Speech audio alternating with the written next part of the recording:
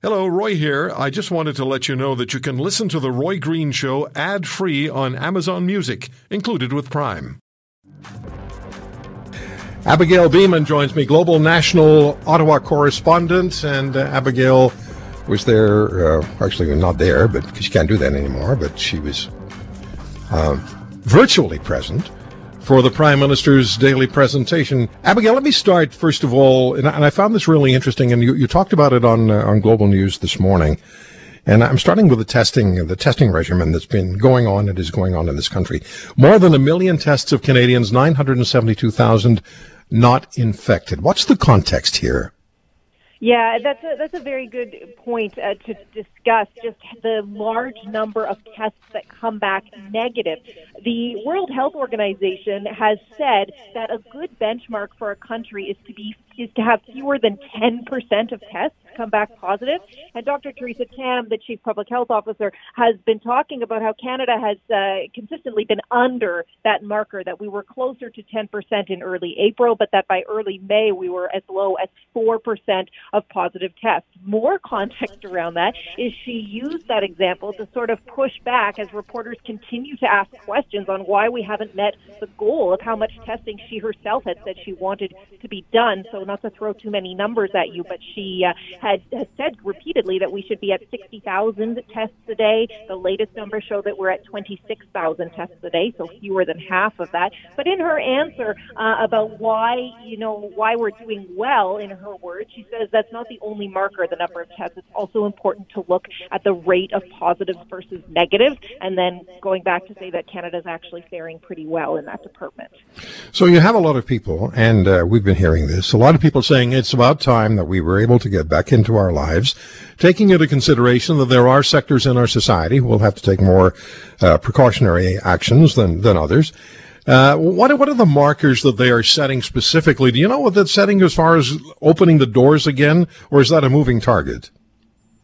Well, it really sort of is up to each province. And when the Prime Minister is asked about this, he stresses that there is a framework that all provinces have agreed to in terms of the things that they are looking at before they can reopen. But if you ask from province to province, the specifics vary a little, and the steps that each provinces have taken. The East Coast is a good example where there are fewer cases out there. They've taken steps in a different manner than, say, British Columbia, Ontario, and Quebec. Everybody's handling this a bit differently. You hear some criticism, or to put it more mildly, concern about how Quebec is reopening, for example, when they are still so hard hit, and they're the only ones talking about sending kids to school very soon. So there's a lot of questions around that, but the federal framework that all the provinces have agreed to looks at things like, are we going to overwhelm the healthcare system if we open our doors? Because that's been one of the most important things this whole time, and that's why people have been asked to stay home, so that the hospitals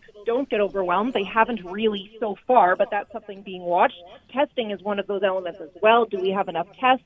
Are we able to perform contact tracing? That's a huge question too, and something that's rolling out across the country as well. And are we able to isolate people when they are sick? So it's a bit of a complicated puzzle, but it still is up to each province in terms of how they choose to open, how and when they choose to open their doors. Yeah, it's interesting because, as you say that, and I understand, and I followed up on the story, that there's a framework that's been agreed to by the federal government of the provinces. But then I spoke with three premiers the weekend before last, Premier Kenney, Premier Moe, and Premier Higgs, and each province had a different approach, and it didn't seem like they were all necessarily hand in glove with the federal government. So we're going to see what happens province to province. Ultimately, I think that's going to be what's going to take place. As you point out, Ontario with 346 cases, the lowest number since numbers began to be counted. What do you think we can expect from the Ford administration now?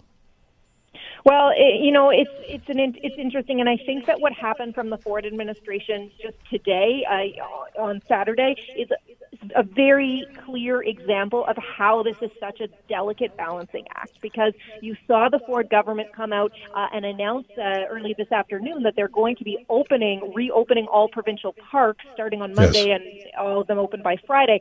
But the same day, just 2 hours apart, they also issued an announcement that they're working to that they signed an emergency order that will allow school board employees to help out in long-term care homes, retirement homes, hospitals, and women's shelters. shelters. So that really gives you a good look on how there's really two sides of this issue. On the one hand, we're starting to open up, and Ontario, as was announced previously, today is the day where, hardware stores are open, garden centers are open. They're slowly easing their restrictions, but at the same time, they're still so short on staff in these critical facilities that they're calling for school board employees to step in. And just for some context on that point, I was speaking with the head of the Secondary School Teachers Federation who sort of clarified, because it was a bit of a vague announcement, that we're really not talking about teachers here. We're talking about custodial staff, psychologists, child and youth workers, maybe even clerical workers. So people who have those sets of skills who aren't right now teaching students online. So a custodial employee has much less to do than a teacher at this moment in time who's teaching online. Yeah, and what we need to keep in mind throughout all of this, and it's amazing sometimes, we look back and it's really just been a matter of weeks since this all descended on us and changed the way we live. We're not going to get rid of COVID-19. It's not going to suddenly disappear off our radar. Hopefully we can manage and we'll be able to deal with it responsibly, and I think people will, but we're not going to get rid of it. It's not going to, as I said, suddenly disappear. When it comes to Mr. Trudeau's announcements today, increases in remuneration for essential business workers, this in the wake of 2 million jobs lost. That's just a stunning number.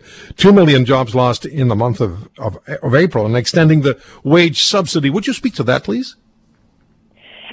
So nothing new from the Prime Minister today. In his address, he didn't provide new details, but in terms of the top-up for the wage subsidy top-up for frontline workers, it's sort of goes back to our first point about provinces doing things differently and it being up to each province. So Ottawa has now committed up to $3 billion to top up the salaries of essential workers. The agreement is that Ottawa contributes up to $3 billion. The provinces contribute up to $1 million, so a 3/4, 1/4 sharing agreement. But the details of who exactly qualifies as an essential worker will be entirely up to provinces, and that hasn't been made clear yet. So there's been a big push and a lot of questions asked as, do grocery store employees making minimum wage, do they qualify for this wage top-up, or are we only talking about staff in long-term care homes who are, critically deserving of this funding as well? And the Prime Minister has refrained from wading into how this gets rolled out because he wants it to be up to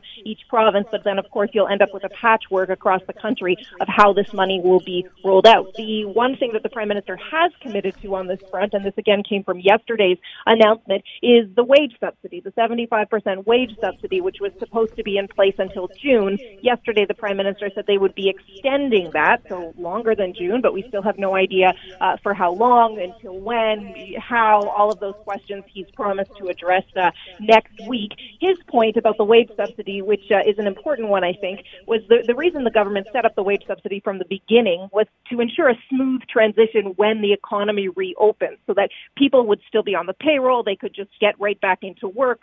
I mean, for most people, work will look completely different, but that aside from a payroll standard, it's supposed to help ensure a smooth transition back on the job. Compare that with the direct Canada Emergency Response benefits up to $2,000 a month paid directly to workers. Those were two separate programs. And the Prime Minister pointing out that as the economy reopens, they expect the numbers for the CERB to drop and more people to be using the wage subsidy. You can't double dip and get both. So that's why he is now promising to extend that wage subsidy, putting more emphasis on the wage subsidy, hoping that the direct payout numbers would then shrink in this transition. You are a remarkable reporter. Oh, thank you. You really are. Keeping all that straight as you have, and you explain it to us in a way that we can all understand, I that takes a special skill, and thank you. Thanks, Abigail. Always great speaking with you. Thanks for the time today. You as well. Have a great day. Bye-bye. Abigail Bimman, Global National, Ottawa correspondent. If you want to hear more, subscribe to The Roy Green Show on Apple Podcasts, Google Podcasts, Spotify, Stitcher, or wherever you find your favorites. And if you like what you hear, leave us a review and tell a friend. I'm Roy Green. Have a great weekend.